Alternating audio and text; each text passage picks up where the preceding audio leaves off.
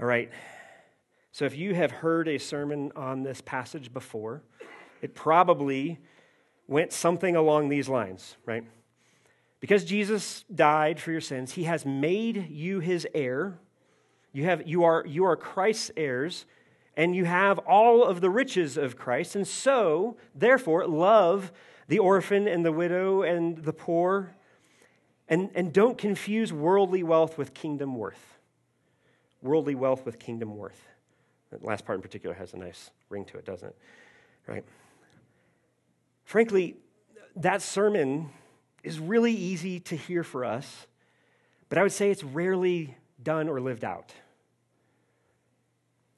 Not because I don't say that because I think any of us, we actually disagree with anything that I just read, especially the orphans and widows part. Because unlike sometimes in our history, including when James was writing this letter, our culture doesn't believe that when you are wealthy, you're actually more blessed by God or the gods in some form or fashion, right? That was actually part of James's context, was that to be wealthy meant, wow, you must be doing something right and God loves you more, actually. We don't believe that the wealthy deserve more honor. In fact, I'd say it's probably quite the opposite. We are extremely skeptical of wealth and how people got it because they didn't earn it, right?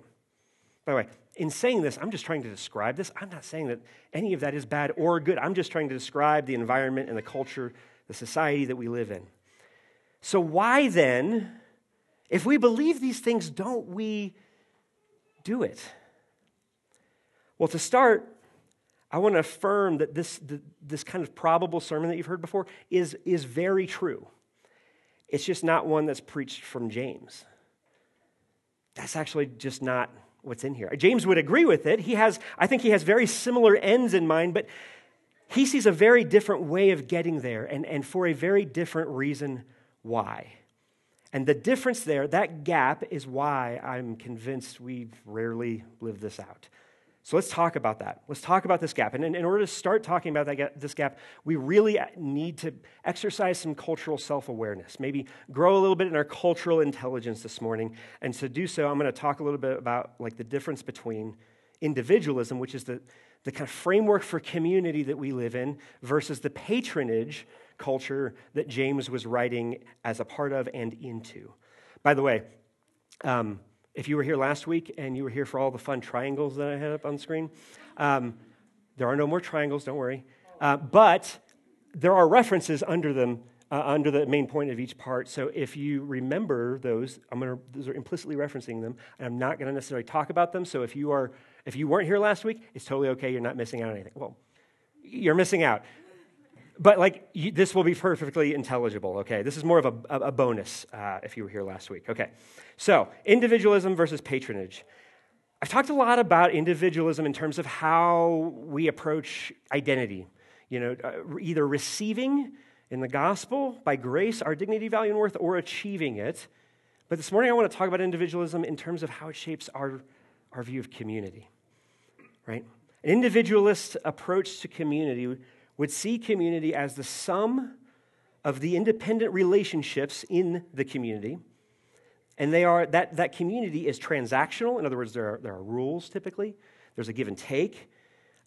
Symmetrical. I mean, really, we live in a really egalitarian society, so equality of socioeconomic class and education is really important. And also based on mutual interest, right? That interest could be life stage and circumstances. It could be affinity, we agree with. It could be political. It could be a shared purpose or a cause or a mission that you're a part of, right? But how this works out when things get difficult is really where the rubber hits the road. Let's play this out. Let's say that there's a baker in Lafayette. Let's call her name Brienne. Brienne the baker, okay? She lost her bakery in a fire. That's a little close to home, right? Especially about a year ago. We experienced that in terms of how many homes were lost in Louisville especially. Let's say she lost her bakery in a fire here in Colorado, in Lafayette. The first thing that she would do after the initial crisis is over, right, is probably call her insurance company, right? because she's paid good money to be reimbursed if something like this happens. It's an explicit transactional part of the relationship. Likewise, whether it's maybe a regional crisis like we had a year ago, you'd call State Emergency Management Agency or FEMA, the Federal Emergency Management Agency. Either way, there's probably some kind of government assistance for things like this, and you should call them because you pay taxes, right? That's why we pay taxes. After that, the next step is probably going to be going to the bank because you probably have a mortgage on the building if you own it, or you're going to need one in order to buy a new building or to build a new establishment. You might start a GoFundMe page because people in this area are very sympathetic to people losing their property because of fire. Actually, we saw that. It was amazing how generous people were to people who lost everything. It's incredible. And then they'd probably also kind of crowdsource, call some friends, some fellow bakers, like, hey, I love your style, and you're in Denver, but I'm in Boulder County, and so it's not really a threat or competing with you. Who did you go to for your interior designer? Like, I need an architect or a general contractor, right? You're going to call friends and crowdsource for them. And once you've rebuilt and relaunched it, you're going to be incredibly grateful to all of those things happening as you expect them to, assuming they do. Like, for the sake of the illustration, let's assume that they actually go the way that you hope, right? And you will be back to normal. And maybe you might also have some goodwill, sympathy, like, oh, so-and-so's bakery was destroyed. It's just reopening. We should all go in support. But that said, Brianne is going to have zero obligation, zero reciprocity expected of all those services and all those means of rebuilding her bakery, right? No obligation. She's not going to call the State Emergency Management Agency and be like, hey, I actually don't have a need. I just wanted to thank you. It's kind of weird, right? Probably send an email out through GoFundMe. Any personal help, probably, but that's more a result of existing relationships than it is as a result of the help that you received. This really is a challenge. That makes it a huge challenge to be a church in a culture like this, right? There are trade-offs in every culture, right? But in an individualistic culture, our default and this kind of the gravitational pull on our hearts is to view the church as more as a provider of spiritual goods and services. And if a church fails to provide those goods and services, or is not aligned with our existing interests, then we'll just find one that does. It may not even be, that you disagree doctrinally. It might just be that, we feel like we've outgrown this church, right? Or our kids have outgrown the ministry, right? That is created for them. That may not necessarily be shallow things. Like, I'm not saying that we have a tendency to just be like, I like this church better because the music's better, or there's no preaching that is death by triangles, right? I'm saying for good reasons of I really want to be more faithful to Jesus even. And there's an opportunity over there for me to use my gifts and to what have you. All of these, that ability to even do that is a complete and total historical anomaly. It's only been in the last couple generations, actually, that was something that we could do. Never mind was something we might be tempted with. It has never before been an option, and still isn't for the vast majority of the church across the globe. It's really only if your basic needs are met that is something you can consider or contemplate. Now, that's an individualistic kind of a definition of community. Let's talk about patronage, right? Patronage is a relational system. It's an approach to community that is more of a tapestry of interdependent relationships that have, instead of transactional rules, it has reciprocal norms. What I mean by that is it's less like on paper and explicit, and it's more of this is just what you do, right? It's informal, it's implicit. Also, instead of being symmetrical, it's more asymmetrical. You would have or consider as a part of your community people who are from very different educational backgrounds or very different stages of life and success, right? And it's not based on mutual or shared interest. It's based on personal loyalty. Okay, let's extend this baker illustration a little bit. Let's say it's not Brienne in Lafayette, it's Belen in Ephesus in the 1st century. Okay, Ephesus is in modern-day Turkey. Belen, he comes from a family of bakers. It's all he knows how to do. He was raised to be a baker. This is his vocation. It's his life. He lost his bakery in a fire also, but he can't call an insurance company because the laws that make insurance companies possible didn't exist until 1849. Fun trivia fact. His family, his extended family, and his kinship connections can't help him because they're all based out of Damascus in modern-day Syria, and that's just way too far to be able to meaningfully support him and bring resources to bear. So that's not an option. So the banks did exist, but they're very different from modern banks, right?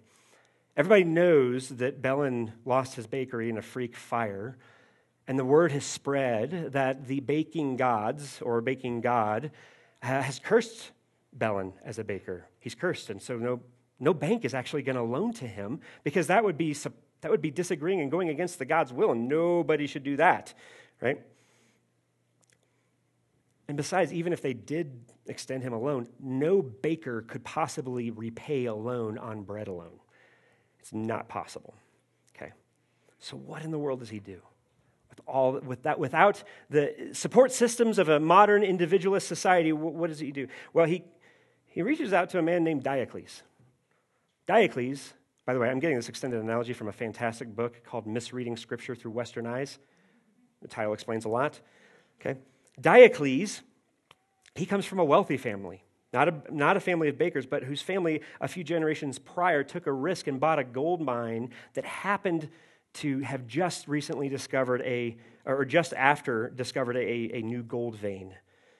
With that money from the gold mine, he bought a bunch of farmland, and now he is very actively involved in a major mover and shaker in the regional trade and both trade routes and supply and demand. He's very active. And every morning, people that he would see as his friends and people who would see him as their friend, and this is strange to us because we're not used to this being like a thing friends do, but this absolutely was how friends would be defined. His friends would present themselves and stand in line every morning at his estate in the good part of town, probably up on a hill, and they would line up and one by one come to him and ask if there's anything he needs and or ask for or petition for some kind of help from him, or just be there to greet him and say hi and be available in case he wants to give out any gifts. Okay. So Belen shows up one morning at the end of that line because he's not a friend of his yet, but he wants to be. And so he shows up at the end of the line. And when it comes to his turn, he explains the situation. He explains what he's tried to fix the problem. And he asks for help. He asks pretty boldly, would you rebuild my bakery? Now, Diocles is not obligated, either socially or morally, to help him, but he decides to help anyway. Maybe Belen is a particularly skilled baker. Maybe he's able to do the yeast and the bread in a specific way that no other baker in Ephesus can do. Or maybe Diocles' kids just particularly love Belen's donuts, right? I mean, I love donuts. Who doesn't love donuts? But a really good donut you will drive for, okay? Maybe he needs another market or an expansion of the market for the excess wheat that the farmlands he bought with the gold from the gold mine. He needs a way to use that wheat, whatever it is, okay? Through some combination of giving him money and sending masons for the bricklaying because those ovens get hot, thatchers for the roof, maybe even buying the lumber directly from somebody in another patronage network gets him the lumber to rebuild. Whatever it is, he leverages his resources, both his relational network as well as finances to help. He knows Belen will never be able to repay him. He knows it. But he also knows, because of the culture, that Belen's going to express gratitude in tangible ways. He knows that Belen will probably deliver bread to his family every morning now. Doesn't have to be said. He'll probably deliver bread to the farm hands in the surrounding agricultural region. And he knows that Belen is going to be so grateful. He's going to praise Diocles at every opportunity. He will probably tell all of his friends to vote for him in the next democratic election, right? He will probably, every time someone comes over to his new bakery and asks, like, how in the world were you able to rebuild this? He'll be like, let me tell you about Diocles. It may even be called Diocles' Donuts. Diocletian Donuts? Anyway, okay. The point is that this isn't just a one-time thing either. The relationship continues. There is a reciprocity happening because Diocles is not just done there. He's going to also ensure that Belen's goods have a fair market and have access to that market and make a fair dollar on them. He's going to be implicitly endorsing him through all of the connections that he has. And also, he'll have favor with businesses and clients throughout the entire city and the entire region because of it. He's plugged in, he's connected. It provides so much stability. Now, to us, especially when I said these are his friends and this is how we viewed friendship, it probably feels kind of icky, right? It kind of feels uncomfortable because we're like, well, friendship, grace doesn't have strings attached. Actually, yeah. That doesn't make it conditional. That doesn't make it legalistic in some sense. It actually is what makes it relational. You see, I'm convinced one of the things that like most bothers us or might make us feel icky about this illustration or this example is not that there are strings attached. It's actually more that we are. It's that we're obligated, that we're attached. But grace without reciprocity is not and cannot be relational. Let me put it this way. If you've ever felt like you have a daisy relationship with God, and by that I mean you kind of pick off the petals of the flower and you say, he loves me not. He loves me not. That back and forth experience of like, is God's love real, is often more a result of our individualism in the ways that we don't live with thick community, with strange community, right? If I have one goal this morning, I want to change the way you see this. I want you to change the way you see community. I want to change the way that you see community in Scripture. For example, let me read Acts chapter 2, verses 45 through 47. Now, read this through the lens of patronage and not individualism. It's a dramatically different passage.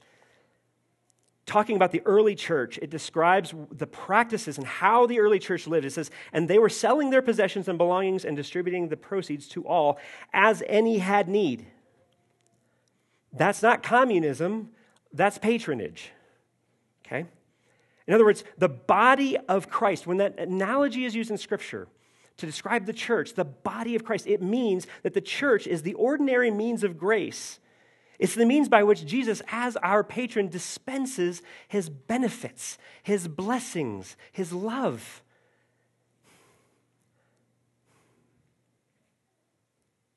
I got so excited about that, I completely lost my place. Okay, I'm sorry. There it is. Thank you. Okay, verse 46. Oh my gosh, I'm sorry. It goes on. So this is the means by which he dispenses gifts and answers petitions. Day by day, attending the temple together, right? This is like, the language of this is as if you were attending to or you were showing up, you are being present in the morning, day by day, at your patron, their estate, but in the temple together. And breaking bread in their homes, they received their food with glad and generous hearts. The word is received because they know that it's a gift from God, their patron, not just they ate the bread, their food with glad and generous hearts. Praising God and having favor, exactly as Belen would have Diocles for the benefits that he has gifted to him. But it doesn't just start with God. He has favor with all the people as a result of God's love and grace. And the Lord added to their number, in other words, their patronage community, the church, day by day, those who were being saved. Acts 2 is describing more than just the sum of a group of people who are transformed by the gospel and happen to be generous. Like, that is absolutely the case. That is there. That's true. It's describing a distinct and tangible relational system, a community that is collectively different and distinct from the community and communities around them because it is under the patronage of the King of Kings and the Lord of Lords. It is a community that is so enriched by and interdependent on God's grace that every member does not just see themselves as Bellin, they actually see themselves as Diocles too. Because of God's grace and his riches are so abundant that we are heirs who have been given all things. Because of that, we are not just recipients, we are patrons ourselves, giving to one another. Guys, that's different. That's really different. I want to celebrate actually an example of something that we're doing as a church that I'm like really excited about, and is a perfect example of this, right? On February 10th, we're going to have a parents' night out, and so if you have been volunteering with Table Kids, this is how we want to be reciprocal. And we're going to, like, you can drop your kids off that night on February 10th. That's all the information's in the newsletter, which is why you should sign up for it. And you can drop them off here, and there's going to be pizza and games, and there's going to be fun. And you know what's super cool about that? The people who are serving and doing that so that the parents who have been serving in Table Kids can have a date night or something, it's being done by a community group who has said, yeah, we're going to do that. That just happens to not have any kids in it, so they're not even benefiting. This is a community group. These are people who are seeing seeing community through this lens and through the lens that Darren actually articulated before we even did the call to worship. I know it was totally funny when he said it, but also like that's right. That's it. We absolutely should watch as kids. This is one body, many parts. That's the church. It's family. If I'm like, okay, let me boil down the difference here between individualism and patronage as a community. And by the way, every main point from here on out is shorter than the last, okay? It's the difference between when someone asks, how are you doing on Sunday morning? When you answer, you're thinking through either the lens of like my life versus our lives. It's a fundamental difference of, are you saying like what is good and bad for you? Or good and bad, I'm thinking about the tables. Maybe you said, hey, did you see the chairs we just got? Of course, I'm doing great. These are awesome chairs. What a silly thing to be so excited about. But it's meaningful because it actually helps us to be more hospitable and loving and welcoming of our neighbor, to love our neighbors ourselves. That's amazing. It's the difference between seeing the church through this lens of our personal well-being being extended to include the whole. Of our personal well-being extending to include the whole. All right, that's the context. Now let's actually dive into the passage in a way that requires so much less explanation because we're hearing it through this lens. Let's talk about the difference between patronage and partiality. Okay, remember the context of this. If you were here when we started, I went into great detail about how James is writing to people who have been scattered by persecution, like Christians, the best example of which and best known is Stephen, who was stoned to death. The early Jewish Christian believers have been scattered into the region around them, and James is writing to them. And so in light of that, let's read verses 6 through 7 again. He's saying to them, you have dishonored the poor man. Are not the rich the ones who oppress you, and the ones who drag you into court? That's the persecution. Are they not the ones who blaspheme the honorable name, i.e. Jesus, by which you were called? Okay. The bad motive that James is trying to address here is not that, by giving wealthy people a nice seat in church, like there's going to be some great benefits because they're going to visit and then they're going to become members and then they're going to start giving and tithing to the church. It's not because people want their money. It's actually because they're currying favor with patrons, with benefactors, in order to come under their care and protection, to become part of their family instead of their church family. Right? So James is saying, like, are you serious right now? He's saying, do you not know that you're under new management? Things that happened before, no, this isn't how we do things. Your patron is the King of Kings and the Lord of Lords. These old patrons who are showing up are doing so because they want to control. They want to pull you back into their sphere of influence, into their community, and they want to stamp out your love and connection to the divine patron in the church. Don't turn your back on the one who gave himself up to you and for you just to temporarily avoid death. That patron is only going to take from you. It's not a patronage of grace like the church is. It's a very similar motive if you're familiar with the book of Exodus. When Israel is rescued from Egypt, given the 10 Commandments, does none of them, and is then in exile in the wilderness for 40 years before going to the promised land, their response while wandering around in the wilderness in the promised land is to say, like, okay, where is this land that was promised? This is terrible. This new king, this Yahweh, this God, this is miserable. We should have stayed in slavery in Egypt. It's that inclination James is addressing. So when he says that pure and undefiled religion of God the Father is visiting widows and orphans, it's not because they have greater financial needs. That's transactional. That's our individualism talking. It's actually because their natural relational connection to God's ordinary means of grace, the church, has been severed. Let me put it this way. They are widows and orphans because of the people they are currying favor with. They're abandoning the need. Partiality, the sin of partiality that he lists here and describes, is so grievous because it denies the blessing of benefactor Jesus within the body of Christ to those whose steadfast faithfulness in the trials that they're going through this persecution, they've suffered in the name of Jesus. And these beloved brothers are dishonoring the poor because they're currying favor with the very patrons who made wives into widows and kids into orphans. So it's not about wealth.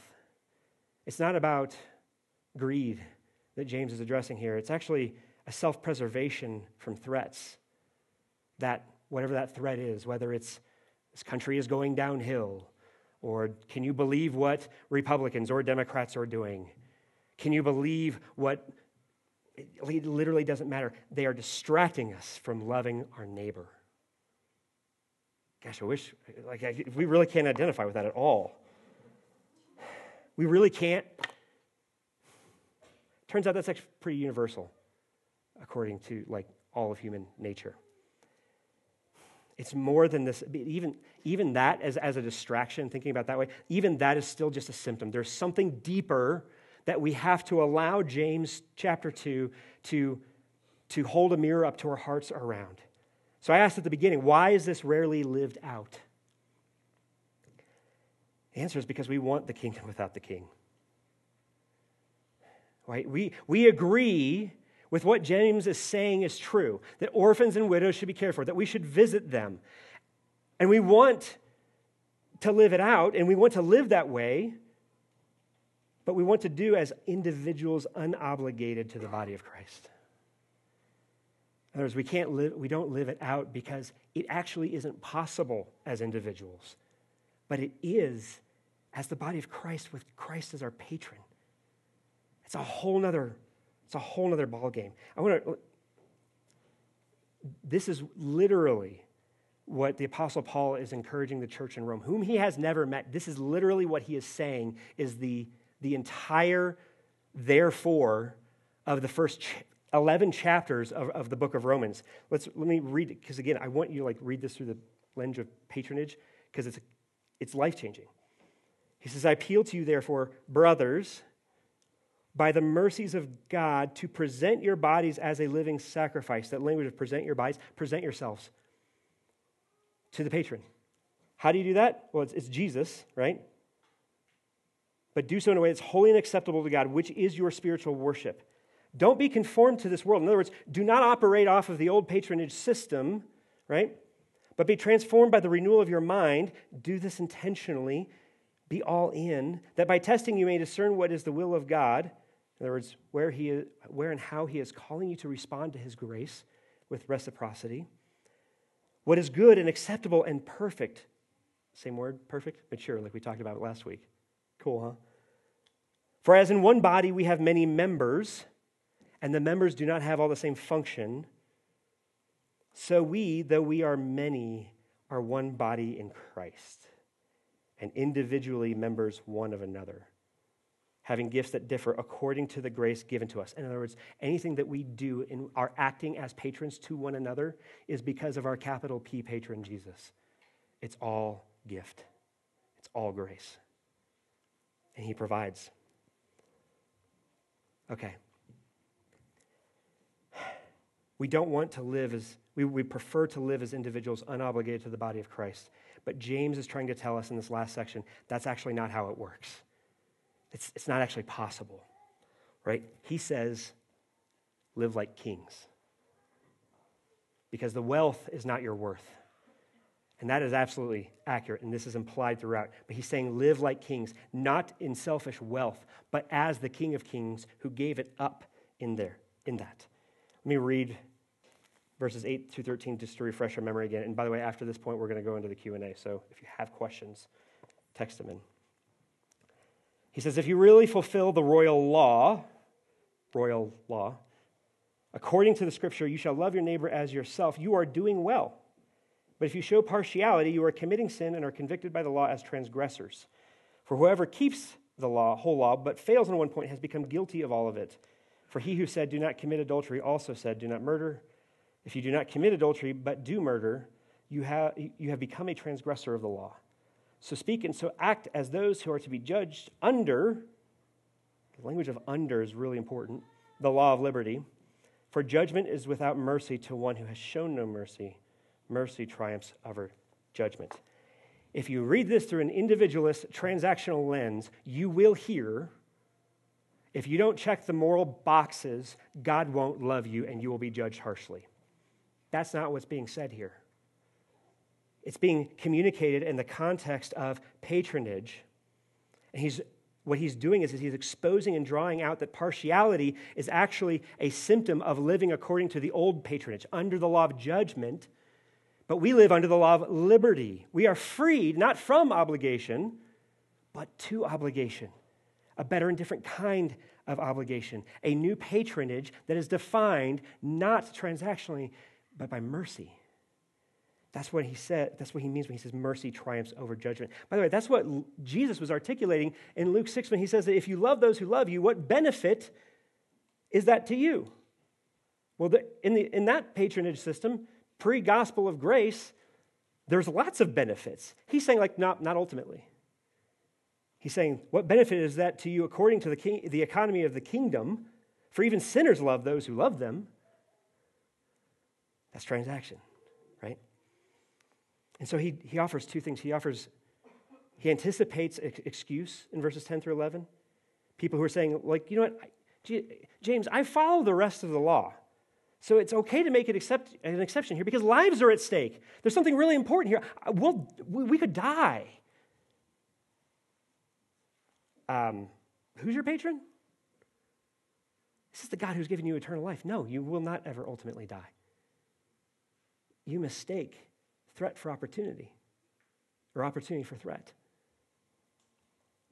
When it says visit, the word visit orphans and widows, it's the same word used to describe when God the Son visits earth. It's incarnational.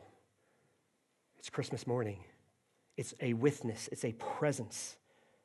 God visits us, and therefore we visit one another, orphans and widows who, apart from the body of Christ, would not. If we don't do that, and to the degree that we live underneath the old patronage, it says we will be transgressors of the law. In other words, we are leaving the law of liberty behind. We are leaving under the umbrella of Christ's patronage, and we are choosing to live outside of a different one. That's different. He's saying, no, you've been saved into something, not just from something. You left that already. Do not return to that. And for those who are convicted by James's word, he offers comfort. That's what verse 13 is all about when he says, mercy triumphs over judgment. For those of you, like maybe you're thinking like, how in the world do we do this? This is terrifying. This actually, because by the way, if you are feeling like this would require a lot of change in my life, good. You're getting it. Because this is so foreign to us. None of us, myself included, live this way. Okay? When somebody asks me how I'm doing, I definitely think about the church. But I often am thinking it in very reductionistic, transactional ways. Okay? I'm not immune to this at all. Okay. Let's talk about how this works for us, because I want to be really practical.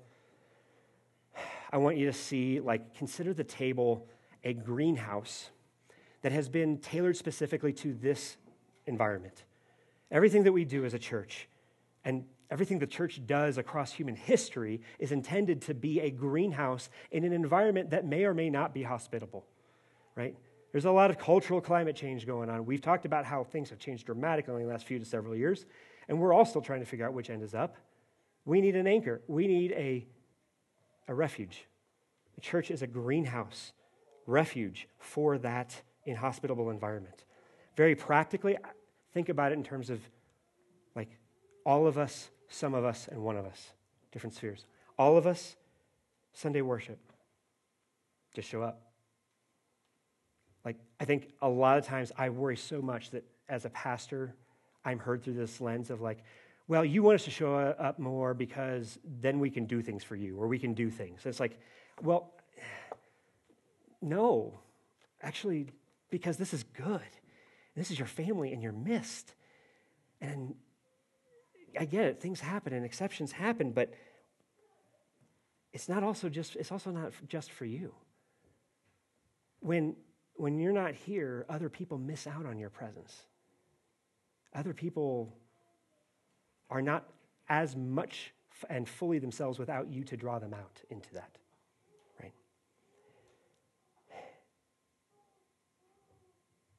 I'd encourage you, when you notice someone that you know here in your own church, and you notice that they haven't been here, call them.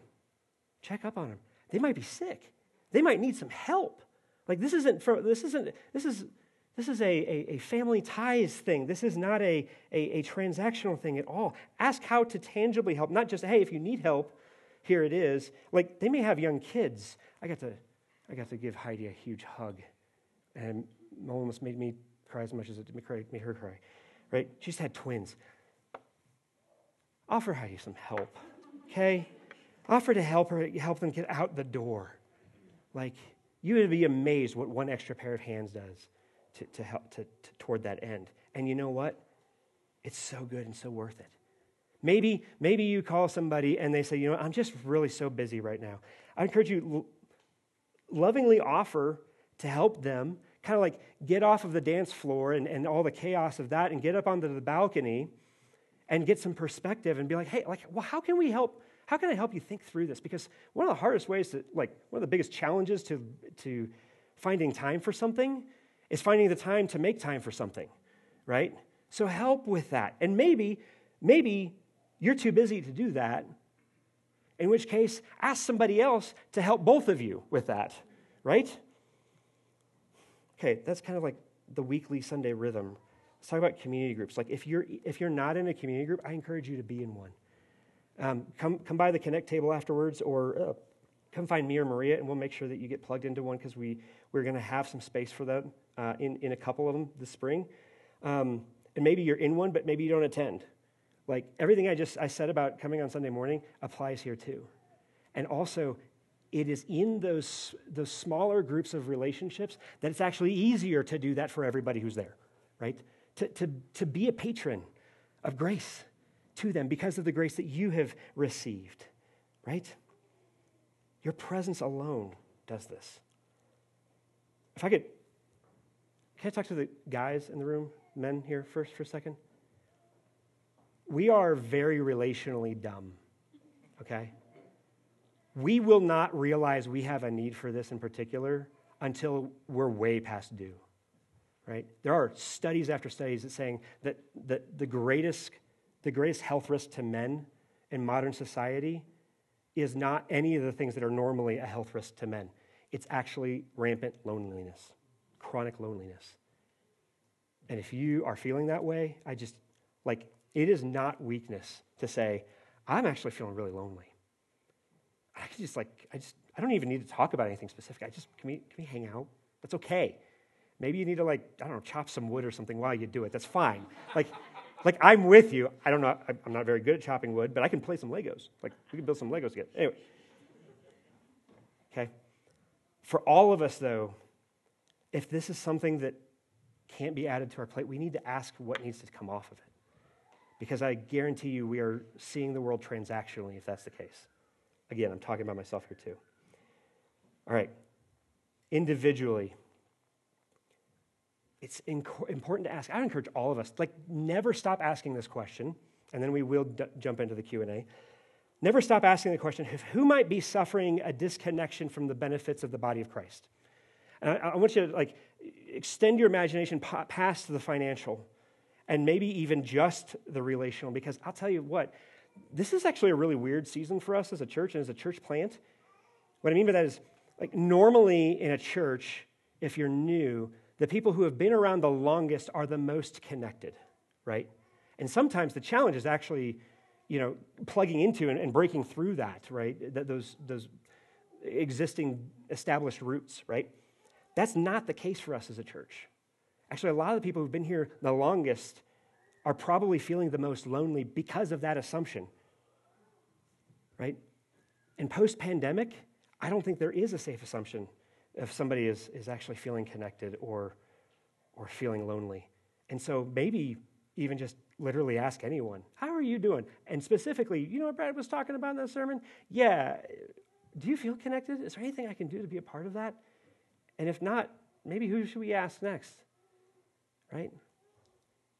This is what it means to live as the body of Christ. Start with your community groups if you're in one, but don't just keep asking as an ongoing habit. And the last people I want to just invite is that maybe you feel like a functional, less social orphan or widow. Maybe you're on that pedal of God loves me not. Maybe you've been existing here, but not living here in the church. Would you tell me? That's not okay. That's not okay. And I want to, whatever we can do to change that. Let's do it. All right. I've gone long.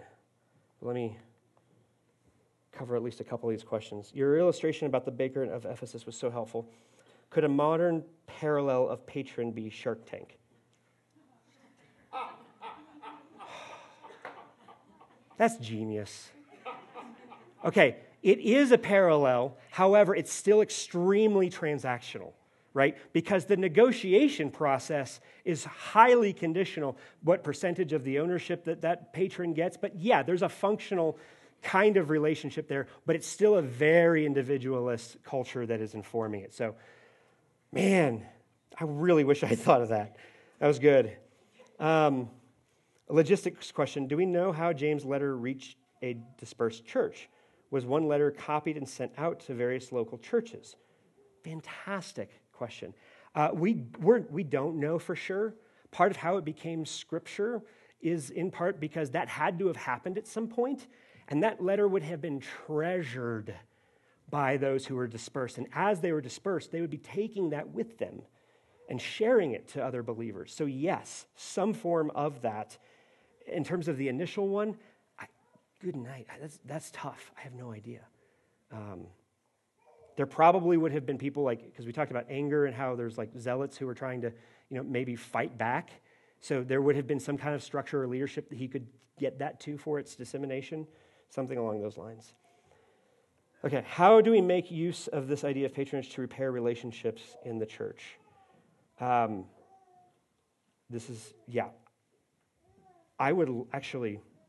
I gave just a few kind of examples of this. I think the first part is just to try to exercise some imagination and ask.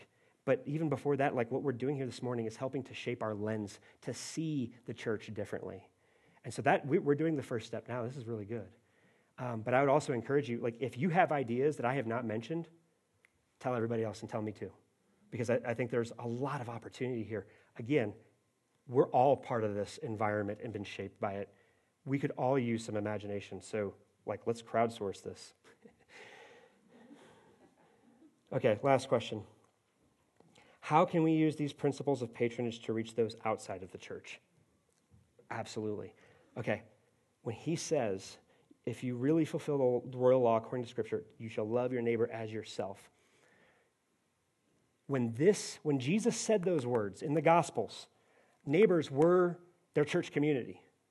But when the Pharisees and the teachers of the law were trying to ask him, who is my neighbor? Like, he actually expands it out to those outside of Israel in Samaria. And that's why the parable of the Good Samaritan he told. That was an answer to that question. And so when Jesus is saying that, he is saying at least one another within the church, within the body of Christ, but never limited to.